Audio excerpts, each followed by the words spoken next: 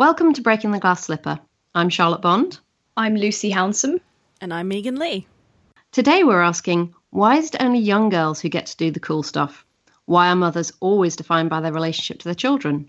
Why don't grandmothers kick ass? When it comes to horror, is it because the old people just can't run fast enough from the monster and so end up getting eaten?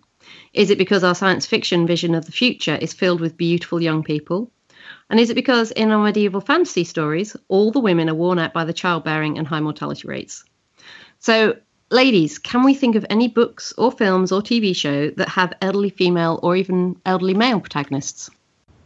Yeah, I mean, the protagonist thing is the kind of hitch in this.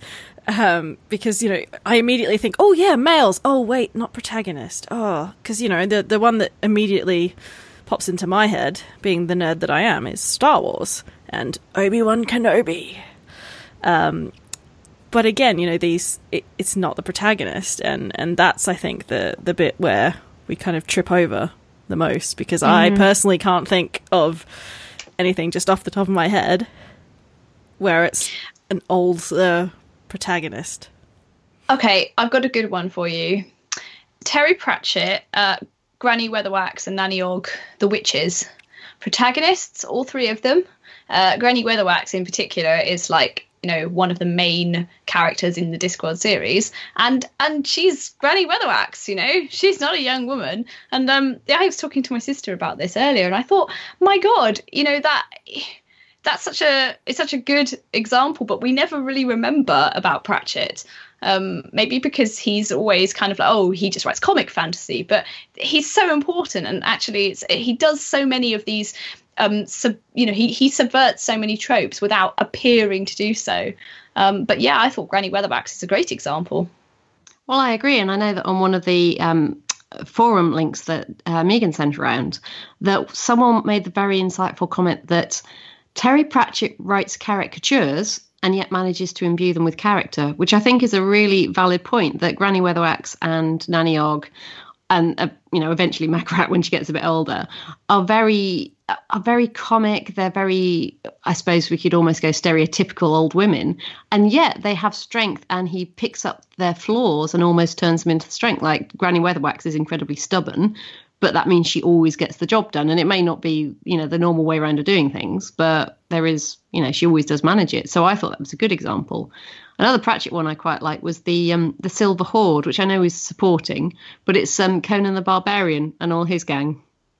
Oh, yes. Yeah. Is that The Last Hero are you thinking of? They are in The Last Hero, but I'm pretty sure there's one with Two Flower as well. The other one I was just reading, I saw an article, and of course it reminded me of it, is Tenar from Earthsea, who she has two stories. I mean, she's got the Tombs of Atuan when she's actually a young priestess, but then she's got a point of view. She's a point of view character in Tihanu, the last book, and she's much older by that point. She's had children of her own, so she's probably in her 50s.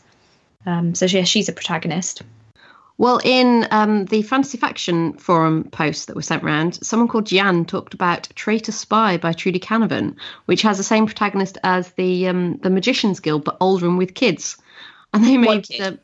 Yeah. Is it one kid? Oh, have you read One it? kid. What did you think of it? It didn't gel with it quite as much as I loved the Black Magician trilogy. And often my own books are compared to Canavan. We kind of have similar styles. I love her Sanea. I love her. She's a wonderful character.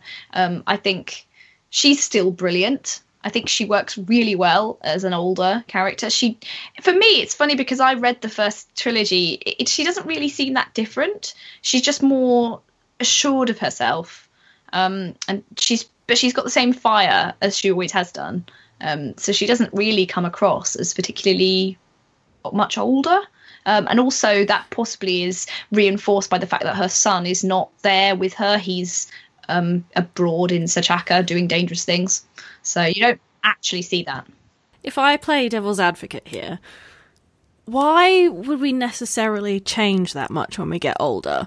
Because, you know, my mum makes fun of me all the time because when I was a very small child, I was asking for Star Wars on VHS. I got a little bit older and I was asking for Star Wars on DVD.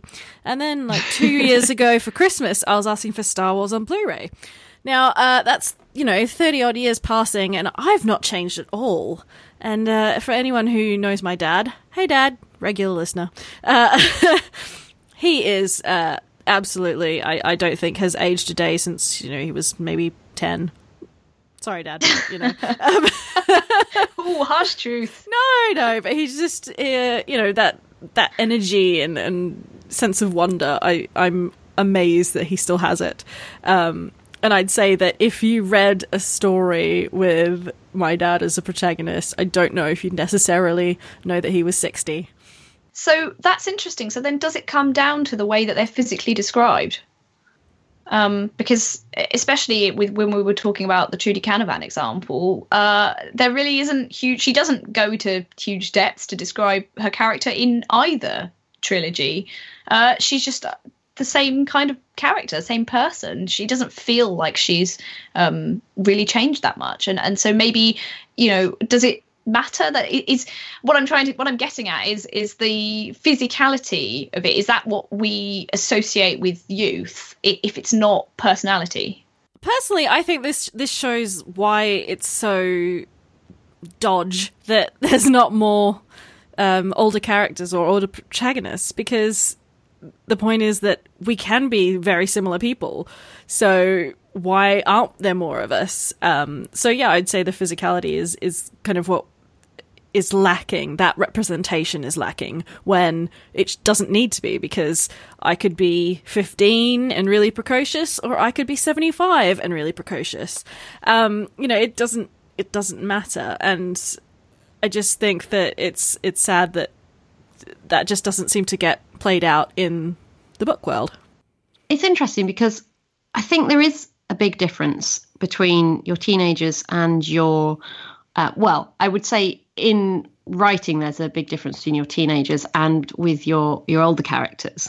So when you're a teenager, and I think one of the reasons why young people are so sort of good for fantasy is because they're finding out things and they're discovering things. So if you're going to go into a fantasy world where you're world building from scratch, having the innocent young teenager going along and discovering the legend of the sword of Scarrow or whatever it is a way for your reader to be into the fantasy world. Whereas if you've already got someone old and hardened, jaded, and knows everything there is to see about this world and doesn't see the magic in it, can that really draw your reader in? Because by that point, your protagonist is going to know everything. Nothing is going to be particularly new.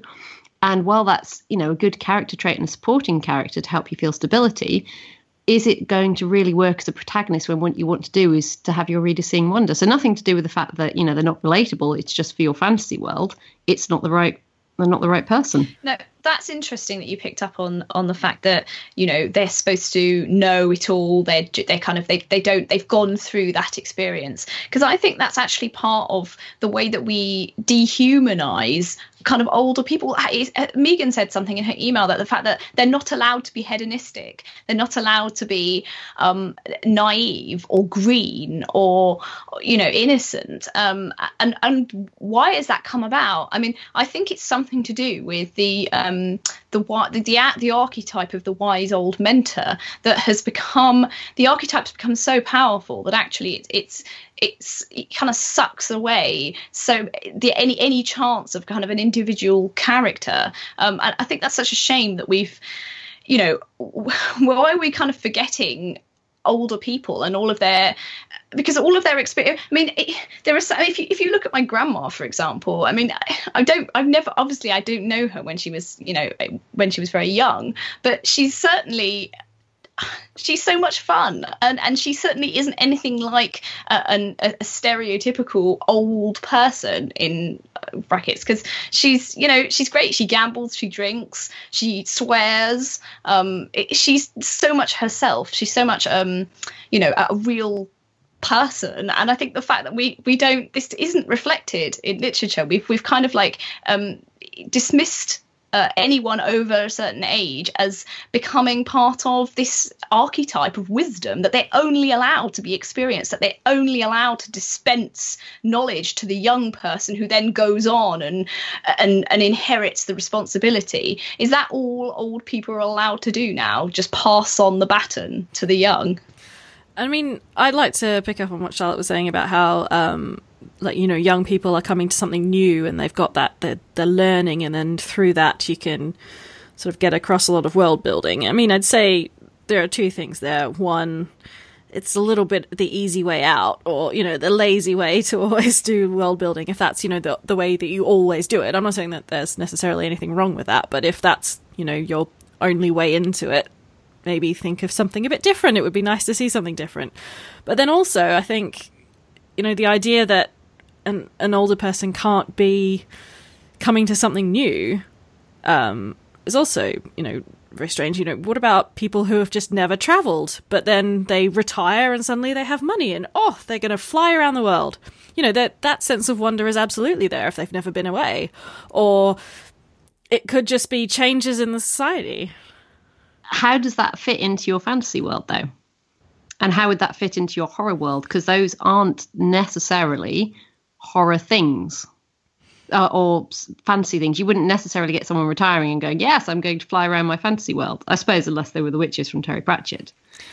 No, but I mean, there are so many things you could do. Like maybe, this old woman, she's had several kids or whatever, and like her granddaughter's having trouble and she needs help with a family, but she's moved across a continent or something, and she's gonna set out and go forth, and she's having an adventure. I don't know, it could be anything. But I mean, the example I was thinking of, which isn't sort of isn't a man, an older person with wonder, but just sort of that kind of hardened older character that is the protagonist that still manages to explore new aspects of the world, would be for Blade Runner. So there you have a character who's very, established in his ways and all of that, and we still get a great sense of world building. We get a kind of a softening, so you could go the other way. And I definitely think that there is just enough, there's more than enough that we should be able to have older characters in there and interest readers and get people on board with that. And I just think it's a little bit sad that, whether it's the writers who think that people aren't going to want to read about a protagonist who is older, or if it's publishers, or I don't know what it is, but... Well, I think you're picking up on the fact that it's the media and that it's our culture of the cult of the youth, which is everywhere. It's in our advertising, it's in front of our faces, it's in magazines, it's on the television. Everywhere you look, it's all about how to be younger, how to turn back time, how to stop the aging process. And I think that's bled down through into the creative industries and into films and books. And that's why you have these kind of dangerous archetypes that have kind of swallowed up any chance of older people having any kind of validity as a protagonist in their own stories. Can I just ask, Megan, when you said you were talking about Blade Runner, which Blade Runner did you mean? The current one that they're making now, or the previous one? No, the original, which, is obviously, the adaptation of Dick, but I've not actually read the book, so I can only go from the film. So you said having an older character. Were you talking about Harrison Ford in that respect? Yeah, but I mean, okay, yeah, he's not super old, but I'm just saying that in terms of his role in that world is not from the perspective of a young person, bright and new. So absolutely, no, I wasn't flooring you from that point of view. But it did pick up on something interesting that I thought of, and that came out in the threads as well. Is what do we classify as old? Because in fantasy, which is based on a medieval kind of society, as I said in the introduction, women would get worn out by childbearing and they had high mortality rates, and you'd be lucky to live past 50. Old in the fantasy world is either someone extremely old that, is, like, say, wise and wizened and whatever, or it is someone who's just in their 50s. And or looking 30s. or 30s, and looking at some of the threads, a couple of people are going, oh, well, I think so-and-so is old. And someone replying, yeah, but it says they're only 50. And somebody else going, well, I'm only 50 and I don't think of myself as old. So where is the dividing line between older and old? I think for the purposes of this discussion, which is about the fact that there's a lack of these characters, it's pretty much anyone that's not, I'd say, teenager to like early 20s, because once you start hitting 30 and you get into like middle age, they become a lot rarer in terms of being protagonists. So that's exactly the problem, is that, you know, it's even hard just to find a middle-aged protagonist, let alone an elderly protagonist. So I'm not sure it really matters in terms of what you would classify as an older character, just that the fact that there's not a good range and we're not seeing that representation in the books that are being published.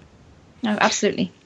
But if we think about a film, a couple of months back, this podcast did a series on villainesses and thinking about older women. And as they got older, they seemed to turn into the villain and be, you know, very much sexualized. Whereas you get older men like Harrison Ford, you were just mentioning, and he gets some great roles that isn't defined by being a villain and isn't defined by being, you know, sexualized or anything like that. Well, maybe for you.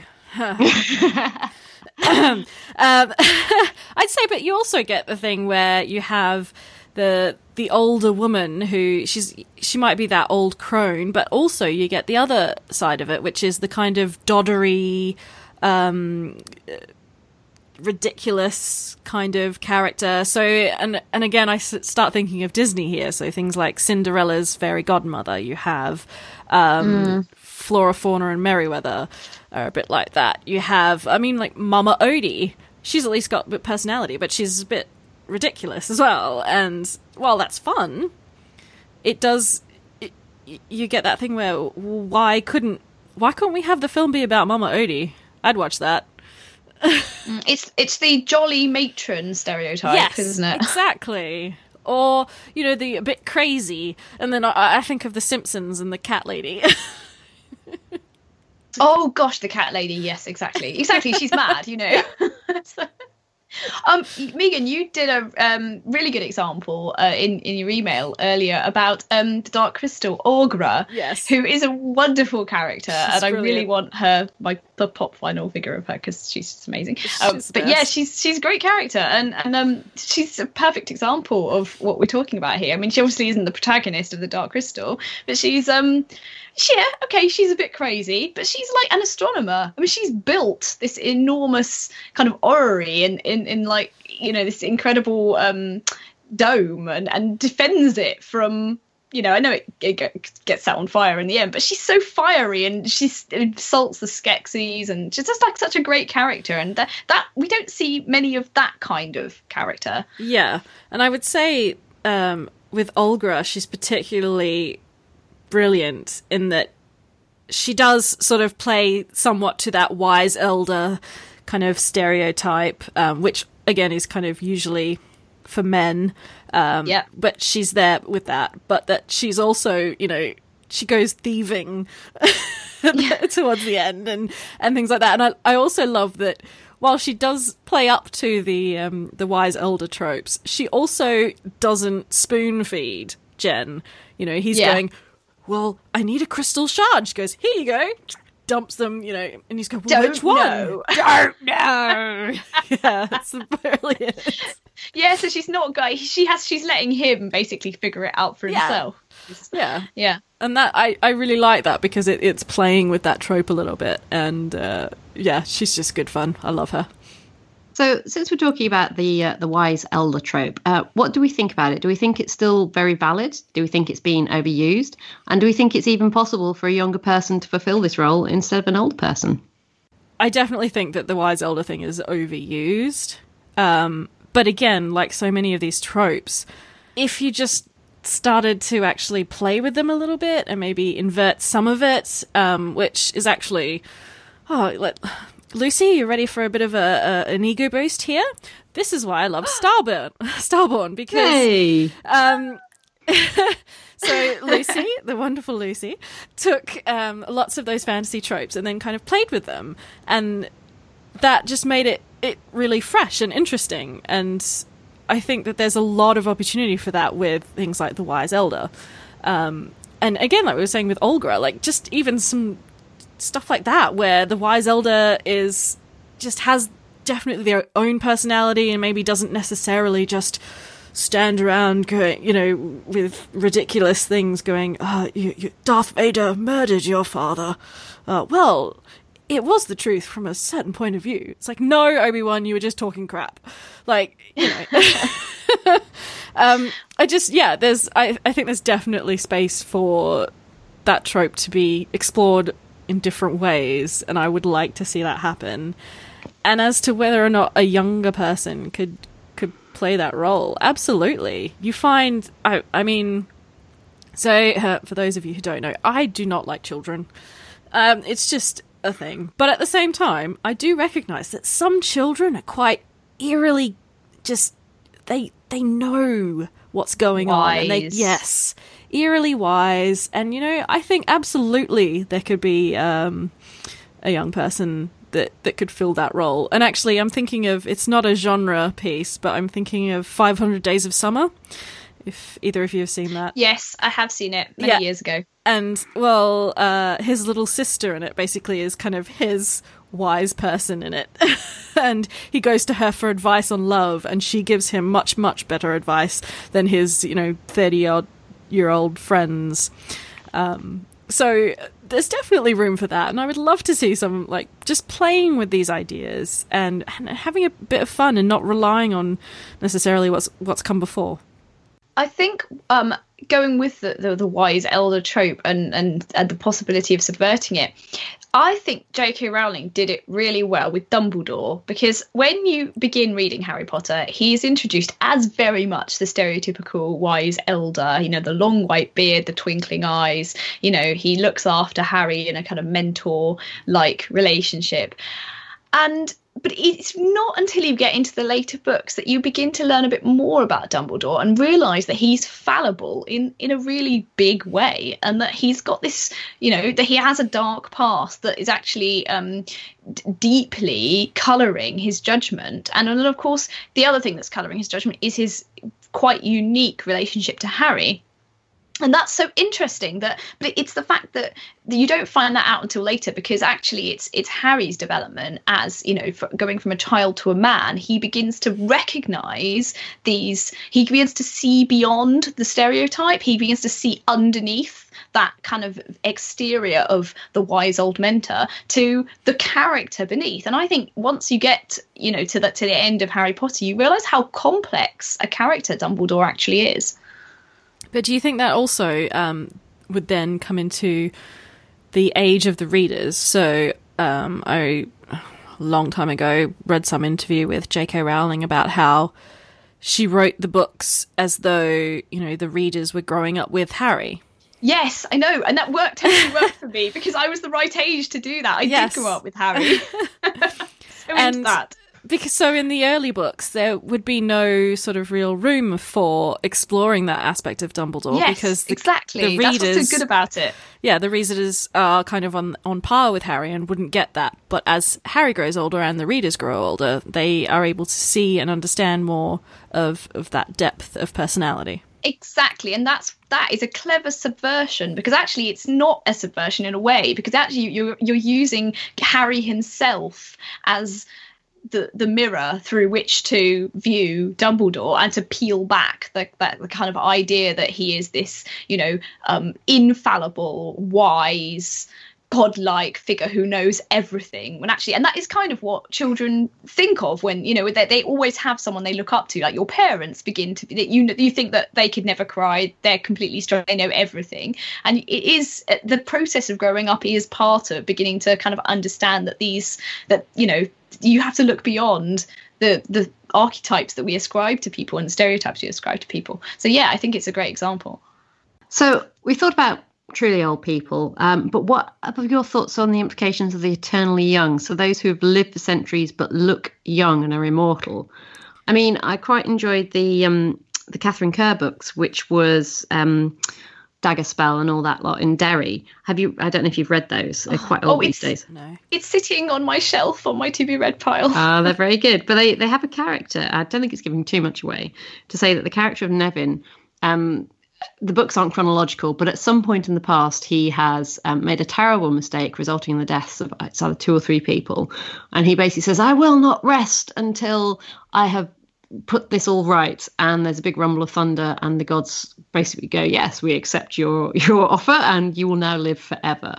But the thing about Nevin is he kind of still has the odd grumbling complaint, and he's not like a vampire. He does live forever, but his body does get weary, which is something you don't necessarily get in things like all the vampire literature that you have these days. So, I mean, what do you think? Do you think these eternally young characters still have something to add, or do you think it's kind of negated by the fact that they're immortal and are forever young? I'm in two minds here, because I like vampire stories. I like the stories of immortals, and this idea of living that long and the relationships you form, even though you know that they'll be fleeting with people who are mortal and that kind of thing. And I do enjoy that. But at the same time, I think they are problematic in that they're reinforcing what Lucy was talking about earlier about the sort of the cult of the youth. Because, so much of even just folklore and mythology, it's all about, finding the fountain of youth, to stay forever young, to stay, to be immortal. And it's just reinforcing those kind of ideals. So I certainly see those kinds of characters as being potentially problematic. I kind of like, so I've been a total nerd, and I've been playing Vampire the Masquerade as a role-playing game, and so there's the whole thing where if you die, you have an apparent age, and then your actual age, as a vampire lives on. And one of our players is playing a child who was turned into a vampire at the age of 10. And so the premise is that while she may be actually 30 in the number of years that she's been alive, because she was turned into a vampire at the age of 10, she's never going to be that much more of an adult. So because her brain is not going to grow anything, her body's not growing, she's kind of stuck in that world. She's going to forever be or have a childlike mind. I think that's potentially a bit more interesting. Yes. In fact, I was just about to say exactly the same thing. Interview with the Vampire. Yes. The kid in that who really seems to struggle with the fact that she's in a child's body, but she has the mind of, her mind has grown up, that she's actually a woman. That's really interesting, because of course she will never ever be seen as anything more than a child on the surface, and nobody will ever be able to kind of properly view her as a woman. So in a way it's a curse then, that kind of, so are we saying that actually it's not youth, it's sexually mature youth that is desirable, not yes, a child's body. So it's like a very specific thing that we're talking about, that this eternal youth that people chase after. They don't chase after eternal childhood, they kind of chase after eternal teenage puberty, kind of, like this kind of age where you are sexually aware and you are maybe physically an adult. So it's very specific. Yeah, but it's interesting, as we were sort of talking earlier about how it's hard to really talk about a character who's aging, because they're still that same character, and they might have, let events of the past colour their personality, or, that it will change, but they're essentially the same character from when they're a teenager and to when they're much older, and it might be difficult to see the difference between them as they've aged. It might be quite subtle. So how do you get that across in an interesting way for, say, a character who is 750? Or, and how do you represent that, and how do you make that interesting? And I'm not sure how you would do that in a way that would say anything in particular about being immortal. I do have an interesting extrapolation for that. Yeah. Thinking about what Megan was saying earlier about her dad still being the same as when he was like 16. I was thinking, how would you how would you take a vampire and make them seem like they've definitely aged while the world around them, they haven't aged while the world around them has? And you'd have to kind of go, well, you have to ascribe all the things of an old person to a vampire. So you'd have this 30-year-old basically sitting there in slippers and a pipe and looking out and yelling at the kids on his lawn and doing all the things you might associate with Richard Wilson from One Foot in the Grave, and being the proper grumpy old type. Now, that would be a very interesting vampire type to go with, someone whose mind has aged, but there's still a dapper, gorgeous 30-year-old. Well, I mean, that's drop dead gorgeous and yelling at local kids and complaining it wasn't like this in my day. They do that a little bit with Buffy, where, you know, she spots the vampires because they look 10 years out of date with fashion. You know, there is some of that. But at the same time, they could also be very good at keeping up with the times. You know, my grandfather's 93. He burns CDs. He, you know, gets onto YouTube. He's got an iPad. Like, you know, he's down with the kids. You should meet my grandma. She's 97 this year. Oh, wow. Excellent. But, you know, like, so there's, you know, the other side of it being, you know, someone who has aged in the mind, yet is constantly trying to keep up with things that are happening currently, and is able to do so because their body is not aging. You know, and how would that affect their character? That could be some interesting questions to play with as well for a story. It could be. I mean, most stories are driven by conflict, so you kind of want a character who is at odds either with the people around him, or if he's in line with them, maybe with society and society's ideals with them. That would be one way to look at it. Lucy, any thoughts? Well, do you know, have you read the Belgariad series, David Eddings? Yes. Anyone? Well, Polgara, the sorceress. Yes. I mean, they're both very old, and I thought Polgara is an interesting character because she, even though she's described as like a beautiful woman, she kind of acts like, you know, somebody's kind of maiden on in a way. Like, yeah. she's very, Garion's kind of pretty much sees her as his mother. She's quite motherly in a way. She's interesting because in a way she isn't. She can be quite scary and quite unmotherly, but then the other side of her, she is very loving, but then she obviously is an incredibly powerful sorceress, and if you read Polgara the Sorceress, which actually tells her story, she was completely not like that as a child. She was, running wild. And so she actually has a very different personality when she was a young woman, kind of with brambles in her hair, to the personality that we know when we read the Belgariad. So I thought, you know, if we're talking about how characters change, I think he has actually managed to pull that off. I know she's meant to be about 4,500 years old, but kind of like she definitely is quite different from when she's young. But I think with Polgara and some of those characters, you know, her change in personality comes from, you know, that realization of what is important. She's, I mean, because even as an older woman, she still likes to have a bit of fun. She still gets out there and goes a bit wild, but she is focused, and that's the bit that's changed. So there's that element of seriousness to her that has come with age, but she's still... And responsibility. Yeah, at heart, I think she's still a bit of a wild child. She is. She's cool. I love her. One of the questions that was produced within all the forums that you sent out was one that I thought was worth exploring a little bit further. Is it gender-defined roles that make it more difficult for a writer to write about women going off on conquests? So the question that kind of came up within the forums, which you may or may not have read, was it's more believable for the guy to go, hand me my sword, I'm going off to kill these people. By the way, just watch the kids for me while I'm gone, and that we would accept that because that's the role of women. Whereas if you say for the woman to go, right, no husband, you stay here and watch the kids, I'm off to fight the goblins and whatever, that makes it a little bit more difficult because within certainly medieval fantasy and traditional sort of fantasy, it is usually the woman who stays at home and watches the kids. Now, I think there was one person who had the perfect answer, which was, if it was me, then I'd say, I'll take the right, you take the left, and kids, here's a sword. If anyone comes through the door, stab them, which I think is obviously what we would all like to read in our books.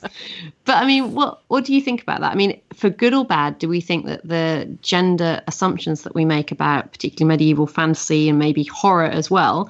So, for example, if you had a woman in a horror situation with kids and a man, who would you expect to go out and kill the bad guy? Would you think less of the woman because she went out and left her kids with a strange man? Or would you see her as being the kick-ass mom that goes out and goes, no, I'm going to kill that thing before it kills my kids? What do we think about gender roles in that kind of area? I definitely think there's room for showing that not all men are macho. Like, that's not... Toxic masculinity is a thing, and we need to start showing that there are other kinds of men. I absolutely think that there are definitely women who would pick up a sword more readily than a man. Men who wouldn't want to go out and fight, men who would just rather stay at home with the kids, and that doesn't make them any less of a man. And we should have that kind of thing represented. I was just thinking of spiders. I've had... that sounds really out of... Are you being Australian? I am being Australian, yes. And taking an ex-boyfriend of mine home to Australia. And, oh my God, it's a terrifying Australian spider that's going to kill me. And, what do? I squish the thing, I just get out there and get it done. So, yeah, it just depends on the situation. Yeah. You're good at squishing spiders. And he was being a wimp. But that's okay. Yeah. Look, I mean, come on. It would be, if you took me out there, it would be me going, the spider! So I totally understand. No, I think it's great. I think we should have, any time we come up against any kind of, this is the norm, this is what is expected, we should be challenging it and looking at other ways, because there has always been another way. Women have always fought, as we know. Yes. Actually, I just had a thought as well. So you could say, like, depending on what kind of time that you're sort of emulating in, say, a fantasy world, say, for example, it's a time when, reading is a thing, and you have sort of the gentleman class, for instance. What happens when, you have the gentleman class, and so the man reads, but the woman hasn't been taught to read, and oh no, all of a sudden they need to fight. But the man needs to stay at home and do the books because the woman doesn't know how to read. So, hey, now the woman's going out, and hey, we've just come up with a new kind of gender role for her that makes perfect sense in the context of that world. So I think there's loads of opportunity to come up with new ways for that to make perfect sense and not kind of, ruffle too many feathers in the rabid puppy's corner. I think they're going to be ruffled whatever you do. I can see it now. Megan's new novel, The Gentleman's Warrior Wife, coming out in 2019. That'd be a good one. I think you should write it. I want to see a world where men stay at home and read the books. I mean, yeah. I suppose that's still a good thing to say about men, because reading books makes you intelligent and clever and dedicated, and you know more about the world. So they have a very valid part of the society. And also there's the idea, as I said earlier, that all fiction, or most fiction, is driven by conflict. So it doesn't really matter which one is the bookworm and which one is the warrior, so long as they are clearly drawn characters and they have good motivation and good reasons for being that way, then it doesn't really matter whether the boy is the book reader or the girl is. It's still going to be a good story. Or we could just have men like seahorses. Yes. They give birth to loads and loads of seahorses, like mini seahorses. I really like this idea. Is this your book coming in 2020? Yeah. Men as seahorses. Men as seahorses. Very good. I just think it's fascinating. So, I mean, exactly. The thing is, what you were just saying is true. We don't have, we have to look no further than the natural world to find, not completely the opposite of the gender conventions that we ourselves have lived with for thousands of years. Well, you just look at all of the males of like pheasants or peacocks or anything like that, and they're all the ones that go out looking all posh and all colourful, and they're the ones that have to attract women. Yeah. None of this, wearing bodices and corsets and minding your manners and being quiet in a corner. Oh, no, that's not how it works in the animal world. So I want to pick up on something that Lucy said earlier about passing the baton on to the young. So it's sort of a bit like the wise elder, but I did wonder, and I am totally playing devil's advocate here. I'm not about to suggest that I believe what I'm about to say. But do you think it's possible that because by the time you're an older or an elderly person, you were supposed to have gained your knowledge or gained your power, that if you haven't done that and you aren't able to be the wise elder, that you might be seen as a much weaker character and possibly a failure? Because I think as one forum user put it, older people, they know who they are and what they're doing. And if you get to that point and you don't know who you are or what you're doing or what your purpose is and you haven't already fulfilled it, then that doesn't necessarily make you a very good character. What do we think about bollocks. That's my Would you care to elaborate? Answer. I think that there's always room for change, and there's always room for you to just decide, I think I've screwed up my life, or I've made poor decisions, and you know what, now I'm just going to try something that I actually really enjoy. And I don't think that there's a time limit on that. Maybe life circumstances have made it so that it was hard to get out of whatever life situation they were in, and it's not until they're in their 80s that they can. Good for them that they'll do it then. Insert yes? Uncomfortable anecdote here. Okay. Another one. So, my grandma I was talking about earlier. Luckily, everybody, she won't be listening to this podcast. Because unlike Megan's granddad, she's not really with the technology. She does drink me under the table still, though, so the important things are covered. She was about 82 or so when she went back on the dating scene after my grandpa died. And she's basically never obviously... She was never really in a sexually fulfilling relationship. So she went out and bought some black underwear and got herself a boyfriend who she's still with, and famously said to him while wearing the black underwear, what's a woman got to do to get a man into bed with her? Stand on her fucking head. And the story, basically it goes that he didn't want to get into bed with her because he'd already Will creamed his hair and didn't want to mess it up. And she decided this was not a good enough reason for him not to sleep with her there and then. And this is at 82 years old. And she said, this goes down in the annals of my family history, that she said to my mum, it was very cruel for fate to have allowed her to discover, and I quote, an organism at the age of 82. Oh. Grandma, that's not the word, but we know what you mean. Well, see, I mean, good for her. And I don't think there's anything weaker about her for not having discovered it until then. Just situations, it meant that she didn't have the opportunity to really learn. No, I mean, it's the way that people were forced, say she wasn't forced into marriage, but there was a certain, when you meet a guy and he goes off to war and then he comes back and you're expected to marry, and maybe you're not all that compatible, and that's the situation that they found themselves in for 50 years. So yeah, she never really discovered that kind of the thrill of sexual attraction, I guess.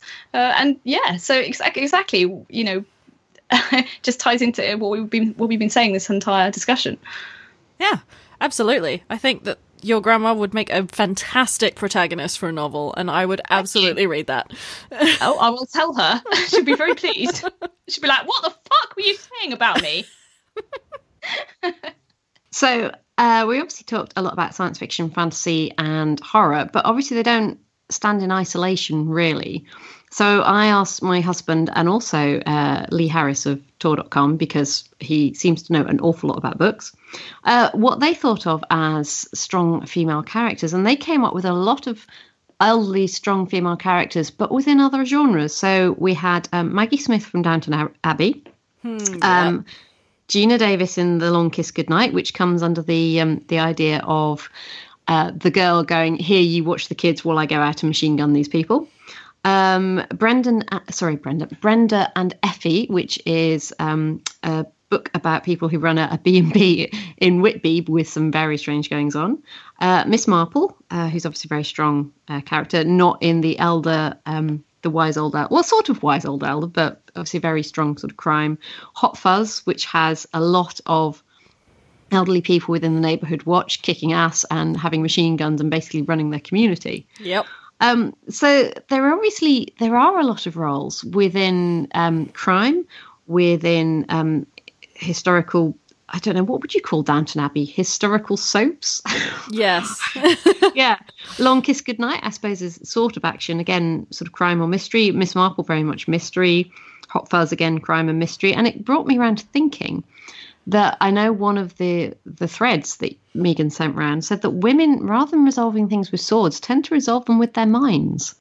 And I wondered what you thought about that, as whether it was something that you think was correct and whether there was a way we could maybe have an overlap with people like Miss Marple and Maggie Smith from Downton Abbey into the horror genre and the science fiction and fantasy. What do you guys think?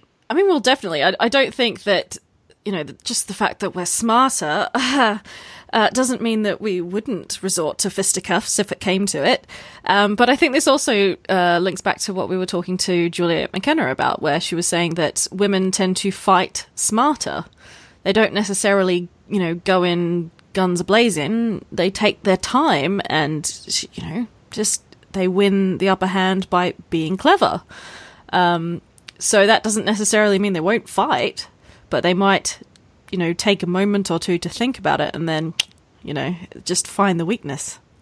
Yeah, I think that there's definitely room for more of that. And I'm thinking people like Sigourney Weaver, she started off, as the young, action, sci-fi, horror protagonist, and she remained in those roles as she was getting older. And then, she's still in things like Chappie.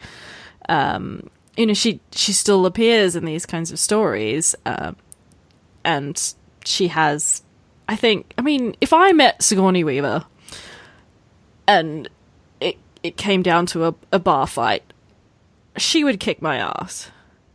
And I think that you wouldn't necessarily get that in a story. You don't see a lot of that, the 30-year-old up against, I don't know how old she is, but,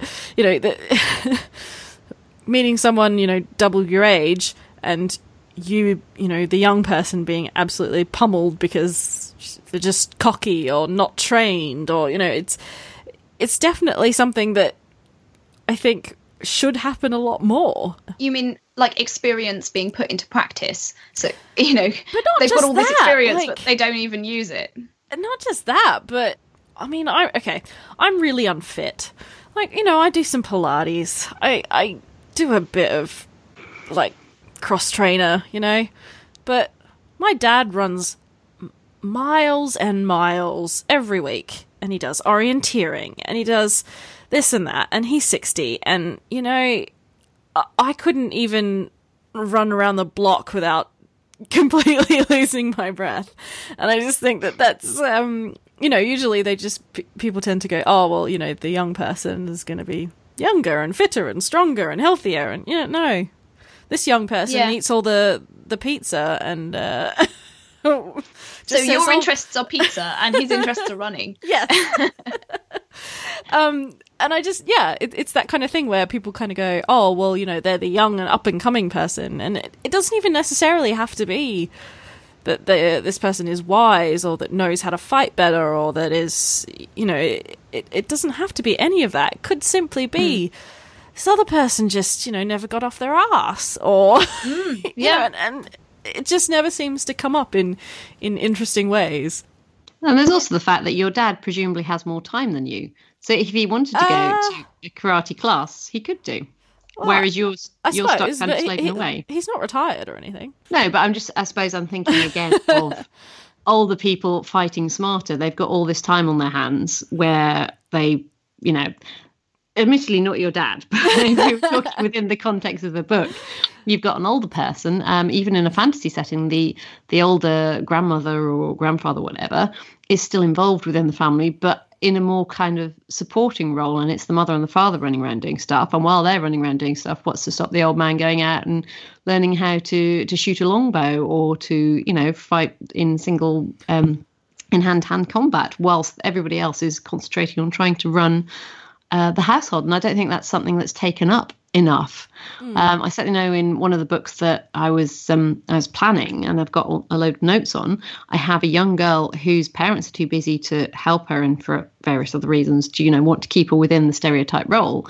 But her grandfather sees a need for someone to protect the family and says, well, look, your parents are too busy. I have all this knowledge. I will kind of pass it on because I've got more time, and it's not that I'm any wiser than your father in fighting, it's just I have more time, so I will use that time to enhance your knowledge, and we'll work together to protect the family. Excellent. I think there are two kind of stories here that I want to give a shout out to, but neither of them are genre. So one of my favourite writers is Graham Greene, and he does the wickedly funny Travels with My Aunt, which is all about this uptight, sort of middle-aged man going off with his aunt or his great aunt, I can't remember, and her lover, and she has wild parties, and she likes marijuana, and it's brilliant.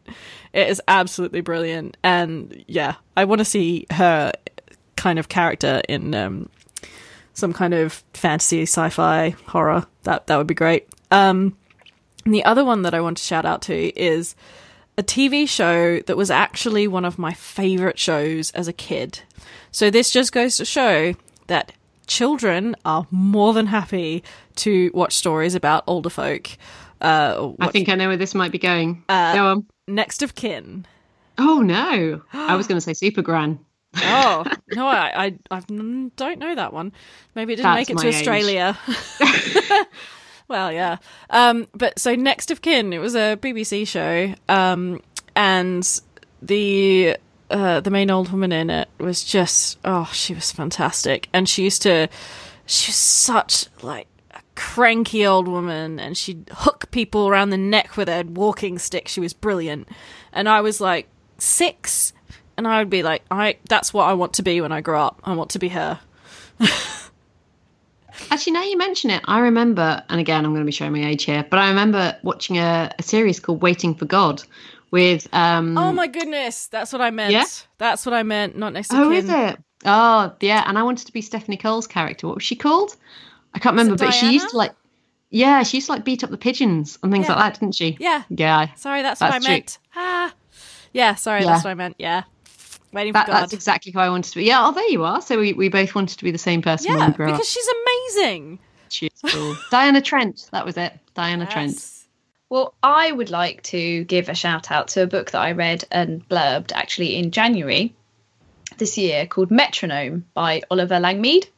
And that's published by, it's Unsung Stories. It's a small press. It's really amazing. Publishes really unusual fiction. And Metronome is great because the character is an old man, William Mandalay, who lives in a care home. And his hands are kind of ruined with arthritis, and it's kind of like a sore point because he's been a sailor all his life, and so he used his hands. They're kind of very much part of his identity. But it's a wonderful story, and it's basically about dreaming and the power of dreams and the power of memories, and the fact that actually, it's about use in age as well, usefulness in age, and the fact that this is everything that we've been talking about, and it's often the author kind of makes comparisons with younger characters, and it's the younger characters who fall by the wayside and who are weak, and they're weakened by their past experiences, whereas it's William who actually goes on to achieve what he sets out to do, because he's actually strengthened by his years of experience. He's strengthened by the memories of the wife that he's loved and lost, the memories of his daughter, who he brought up alone, and it's just a beautiful. It's quite a short book, but it's beautiful, and it's wonderfully written. It's very Gaiman-esque, so if you like imaginative storytelling, it's perfect. It reminds me of Georges Louis Borges and some of his quite mad short stories. So it's just a really, but as soon as I realized we were doing this topic, I thought Metronome is a great example, because I haven't actually read a book like it, especially with a character who actually starts off in a care home. And you think this is so unusual, especially written by a young man, who it would have been so easy to choose a young protagonist like everybody else, but he doesn't, and that's the great strength of the book. So, in Megan's words, it's clear that we're all gagging for some elderly action. Whether it's Diana Trent in Waiting for God, Granny Weatherwax, or William Manderley, there are still plenty of stories left in the older generations, and we'd all like to read more of them, please. Thank you for listening to Breaking the Glass Slipper, and we'll see you again soon.